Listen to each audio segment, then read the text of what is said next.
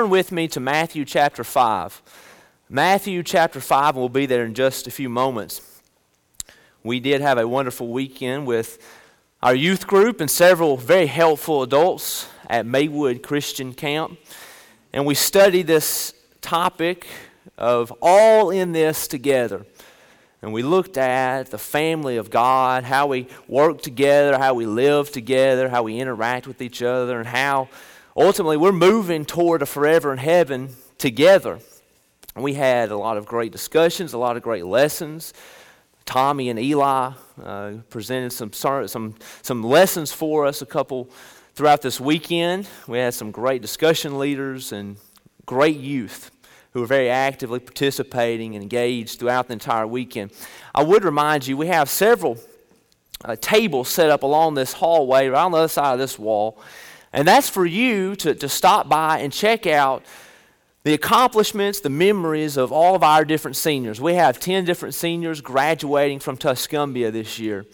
And there's a lot of good things to remember and look at and to see. They've put in a lot of work fixing these tables up. And so those are up there tonight. They're going to be there Wednesday. They'll be there this coming Sunday. This coming Sunday, we will be recognizing our seniors after the 10:30 service. We will be presenting them with a Bible and naming those names. We're so thankful for this group, this class of 2021. I don't know about you. When it comes to singing in the car. Maybe you like to sing in the car. Generally, though, for me, if I'm in the car, I'm going somewhere, I've got the music playing. And usually it's a song I'm familiar with. I turn it up. I like the window. I like summer because I can get the windows down. And I like to sing. I don't just let the music play. I like to sing with it. Sometimes I know the words. Sometimes I don't know the words. But I'm trying. I'm trying my best. Maybe that's you. You've sung in the car before, right? You like singing loud in the car. Well, sometimes I'm in the car with my wife, Jenna, and I'm singing a song, and a lot of times I'll put on a song because I think I really know these lyrics. And what will happen is we're going down the road, it's going loud. Maybe we're both singing, and all of a sudden, this happens not a lot, but sometimes. She will turn the radio down and say, Wait, what do you think that last line was? And in that moment, it's this, she's not getting on to me. It's just, do you realize what those words really mean? Or she'll say this sometimes, I don't think that's what that says. And I've been singing this song for years, as loud as confident as I could be, that's the lyrics to that song. And all along, I've been wrong. I've misheard the lyrics. I never looked them up. I never saw what they actually said. And in that moment, there's this sudden realization. I have misunderstood something. I have misunderstood something. I posed this question to some youth ministers in a Facebook group online on Facebook, and I asked, what are some church lyrics that maybe you've misheard, or maybe some children you know have misheard? There's about 5 of them I want you to see right here. This first one. Blue skies and rainbows and sunscreen from heaven. The next one says, there is a balm in Gilead. Low in the gravy lay. And as I was seeing these, I'm thinking through this. Yes, it sounds just like that. Maybe you haven't misread it, or maybe you have. There's a couple more. Andy walks with me. Andy talks with me. Andy tells me I am his own.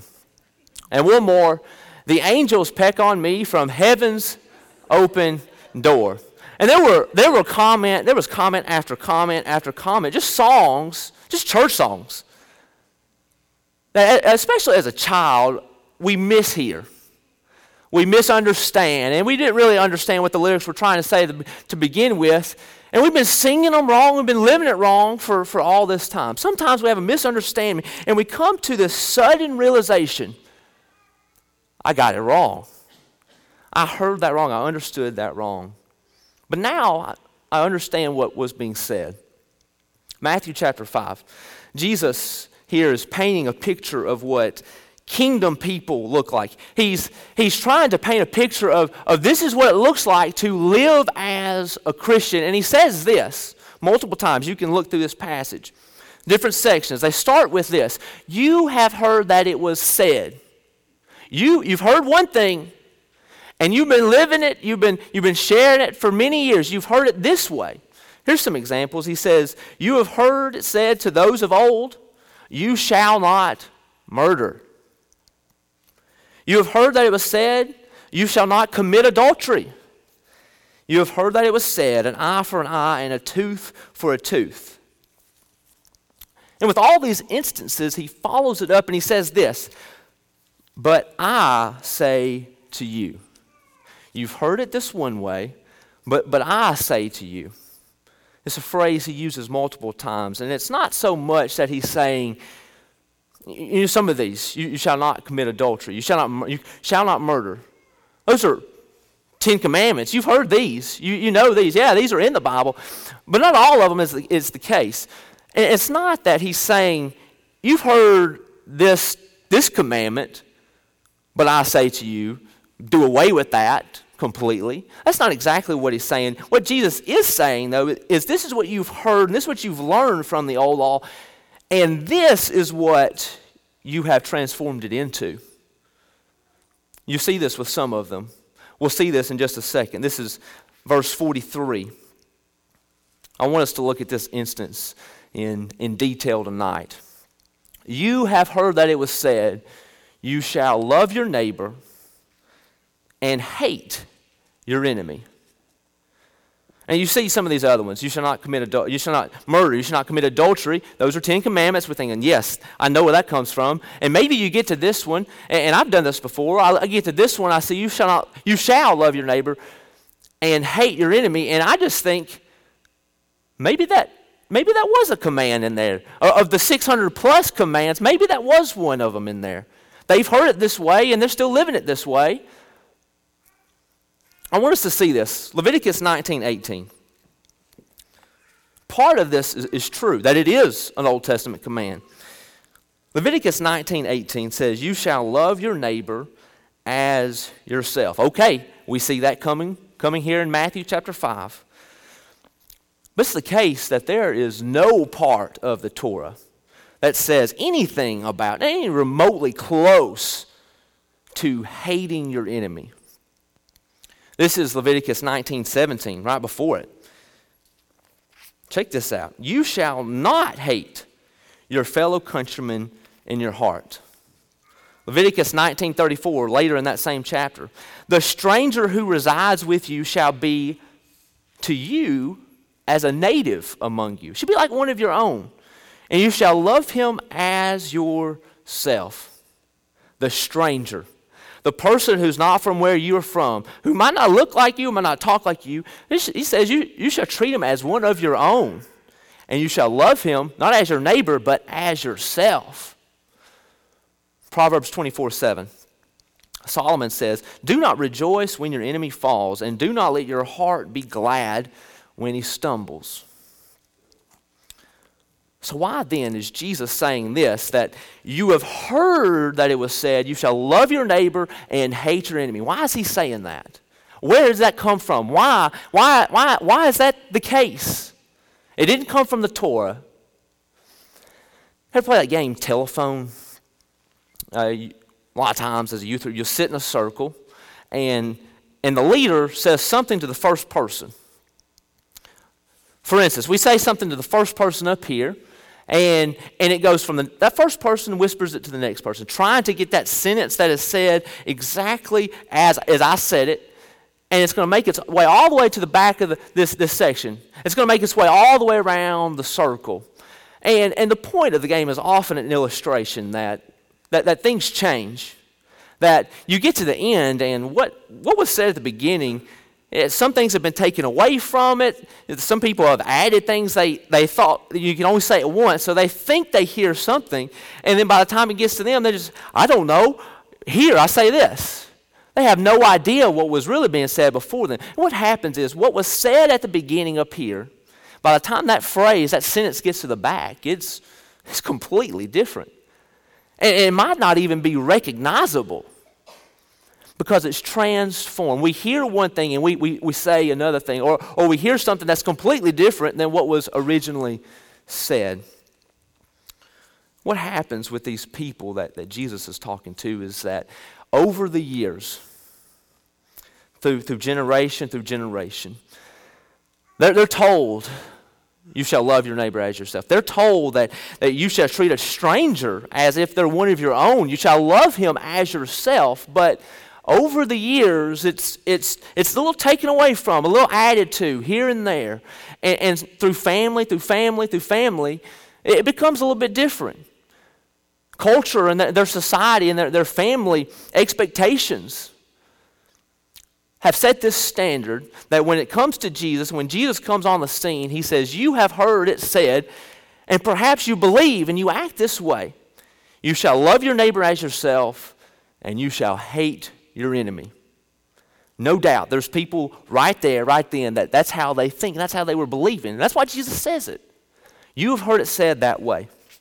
But look at verse 44. This is the but I say to you. Love your enemies. Perhaps that's something they've never heard or even thought about before.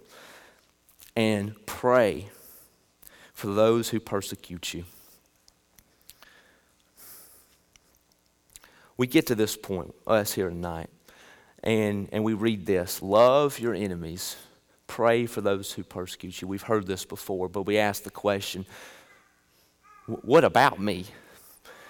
What about the expectations in my family? What kind of expectations am I setting in my family, our family, when it comes to maybe people who aren't necessarily my friend, who aren't necessarily living just like I'm trying to live? What about that person? What about those people? What kind of expectations have I set in my family? What kind of expectations have you set in your family for how we're going to treat those people? Jesus says, love your enemies and pray for those who persecute you. And I can't help but think that maybe it's the case for some of us that we've been around people, maybe in our circles in life, maybe in our family as we've grown up, that we have this expectation that we don't like those people, whatever those people might be. Someone who doesn't think like I think, who doesn't maybe act like I think, act like I act, who maybe doesn't talk like I talk, who maybe doesn't look how I look. And the question is posed to us then, what do we do about this? What do we do when Jesus says, love your enemies? How do we react when Jesus says, love your enemies and pray for those who persecute you? This is challenging. This is not easy. This is a struggle maybe. It is for me. This is a struggle to love my enemies, to show care and kindness to not just people that live next door to me who are my friends, who I'm close to, but to all people. Especially, Jesus says here, love your enemies. I want us to spend just a few moments tonight looking at 3 different scenes from Jesus' life. I learn best by example. Maybe you're that way too. 3 scenes from Jesus' life, 3 examples from Jesus' life where he specifically shows love to somebody that other people, just us, we are not expecting him to show love to. Turn to John chapter 8. John chapter 8, Jesus has encountered a group of men. And among this group of men, they have brought to the table, they brought to this meeting place with Jesus, they've come to Jesus with a woman, and a woman who has been caught in adultery. This is a sin that says in the law that you catch a woman in adultery, well, it's time to stone her. But they're not coming to Jesus to say, let's stone her. This is the deal. They're coming to Jesus because they want to test him. They want to try him. They want to see what his response is. They want to trap him, really. This is verse 7. They want to see how he's going to react to this woman who has clearly disobeyed the law. Verse 7 says, as they continued to ask him, he stood up and said to them, let him who is without sin among you be the first to throw a stone at her. Let him who is without sin, without blemish, that's his answer. Not let's stone her. Let him who is without sin be the first among you to throw a stone at her. Jesus showed love to those who lived differently than him. This woman is obviously not living the way that Jesus would even have her to live. And even when the old law said it's time to stone her, in this instance, Jesus says, let him who is without sin be the first one. Let he who has not done anything wrong ever be the first one to stone her. Look at this, verse 9. Look what he says. They heard it. They went away one by one, beginning with the older ones, and Jesus was left alone with the woman standing before him. And Jesus stood up and said to her, Woman, where are they? Where are they? These guys who specifically sought you out, found you, brought you to me to ruin your life and to trap Jesus, where are they?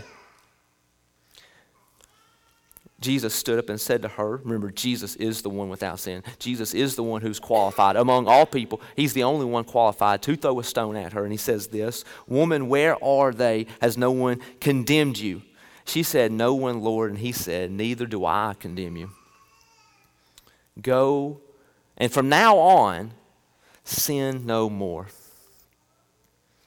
Jesus shows love to someone who lived differently than him. This isn't the only instance. But this is a very eye-opening experience, shocking experience to these men who brought her before him. And what we see for us today is that in this instance, Jesus gives me permission. He gives you permission to do what? He gives us permission to love someone even though they don't live the same way we live.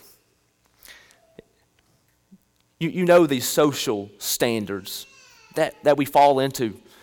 These social expectations that we fall into. I am expected to talk to these people, and I am definitely expected to not talk to these people. I'm definitely expected to not pick up this person. I'm definitely expected to not help this kind of person. And Jesus says, no, I give you permission. The people who no one wants to have any part, want to do away with, actually, I give you permission to love those people. He says, go from now on, sin no more. We don't need permission to love others. We don't need that permission. But Jesus gives it to us. Let's not do something different than what Jesus did. Let's be who Jesus was to people. Let's love those who live differently than us. The second thing that Jesus shows, the second person Jesus loves is those who did not love him. He loved them, but they did not love him in return. They did not at least show love to him in return. This is John chapter 13, verse 1. Jesus is about to wash the disciples' feet, and this is before that. It says, before the feast of the Passover, when Jesus knew that his hour had come to depart out of this world. That means he knows this is going to be the most stressful life of his night, the stressful night of his life. His hour had come to depart out of this world, to go to the Father, having loved his own who were in the world. Catch this, he loved them to the end. It does not say he loved 11 of the guys, but there was that one guy. Think about who's in that room. You see in verse 26, Judas is in the room. Judas, who is going to betray him very, very, very soon. And what is Jesus about to do? He's about to get on his knees and wash their feet. And it doesn't say who all he washed. But I like to assume Jesus washed the feet of Judas. Jesus put himself in the position, in the place of a servant in a very unselfish, in a moment where he had all reason to be selfish that night. And he shows love to Judas, the one who chose not to love him in return. Look at verse 5. Then he poured water into a basin and began to wash the disciples' feet and to wipe them with the towel that was wrapped around him. This is the one who's going to give him up. This is the one who he has invested in all this time, all this effort and energy. And he's going to choose not to love him back. But Jesus chooses to love Judas. And I love what you see at the end of this chapter then. After Judas leaves, look at the end, verse 34. A new commandment I give to you. This is as Judas is leaving to betray Jesus. And you know Jesus knows. He's going. He's going to betray me right now, to turn me in right now. Verse 34, he says this, with that in mind, a new commandment I give to you, that you love one another, just as I have loved you. You also are to love one another. Love one another. Love those who live differently than you. Love those who choose not to love you back. Jesus chose to love Judas even though Judas did not love him. The third and the final group of people we see this time is that Jesus chose to love those who hurt him. Those who specifically wanted him gone, wanted him dead. In Luke chapter 23, Jesus has been mocked, he's been beaten, he's been made fun of. All these terrible things have happened to him. And he's on a cross, and while he's on a cross, I knew I would do that someday. While he's on the cross, Luke 23, verse 33, they came to a place that's called the Skull. There they crucified him and the criminals, one on his right, one on his left. And Jesus said, with this group of people who said, let's get rid of him, Father, forgive them, for they know not what they do. Surrounded by people who did not love him. Surrounded by people who are anxious for him to die. They've got him on a cross now. They have won, in a sense. And Jesus says, Father, forgive them, for they know not what they do. I think it's one thing for Jesus to love those who live differently than him, think differently than him. I think it's another thing for him to love someone like Judas who chose not to love him back. But in that moment, when the people are wanting you dead, they're shouting, crucify him, crucify him, crucify him. Jesus chooses to love those people. Father, forgive them, for they know not what they do. Jesus loved his enemies. So Jesus says to us, it's a challenge. It's a challenge for us. I know you've grown up thinking it's natural and maybe thinking it's normal. Maybe it's even human instinct to not love those people in life. Those people who think different, live different. Those people who don't love you. Those people who hurt you. I know it might be pushed on you to hate them, to show hate towards them, and definitely not show love or kindness towards them. But Jesus says, love your enemies and pray for those who persecute you. I think what Jesus gets at, and he does this multiple times throughout the Sermon on the Mount, but especially here in 43 and 44, he's getting at the heart of the issue. And you might even call that a heart issue. There's a heart issue. Because what is inside our heart, it's what comes out of the heart, is how we live, it's how we talk, it's how we reach out. It's what resides in our heart that might cause us to resent someone else, to retaliate towards someone else, to react in the wrong ways. That means we've got to have a healthy heart. That means we've got to work to make sure that what's in here is in good shape. This past Wednesday, I had to have a health screening. I had to make sure my heart was healthy. That's part of it. But if you part of PHIP, you have PHIP insurance. You got a spouse who's an educator. You know what this is. 15-minute little visit. You're going to stop in. They're going to take your blood pressure. They're going to take your a little blood sample. And what that entails is pricking your finger. Not a big deal, right? And it's just a little 15-minute visit, sometimes less. This is my first time to do it, though. And I'm going into this, I'm thinking this shouldn't take very long. This shouldn't be a big deal. The point of the test is to make sure you're healthy. And what they do after somehow, some way, off of a little blood sample, they can tell you if the numbers are good. And I don't understand the numbers. They just say, needs to be here, you're below it. That's great, whatever. The numbers are supposed to be good. This is what I go into that thinking, though. I'm doing the health screening, and I know if you're here and you've done the health screening, you're doing it because you're saving some money. $50 a month we save on insurance. If I just do a 15-minute screening, no doubt I'm doing that.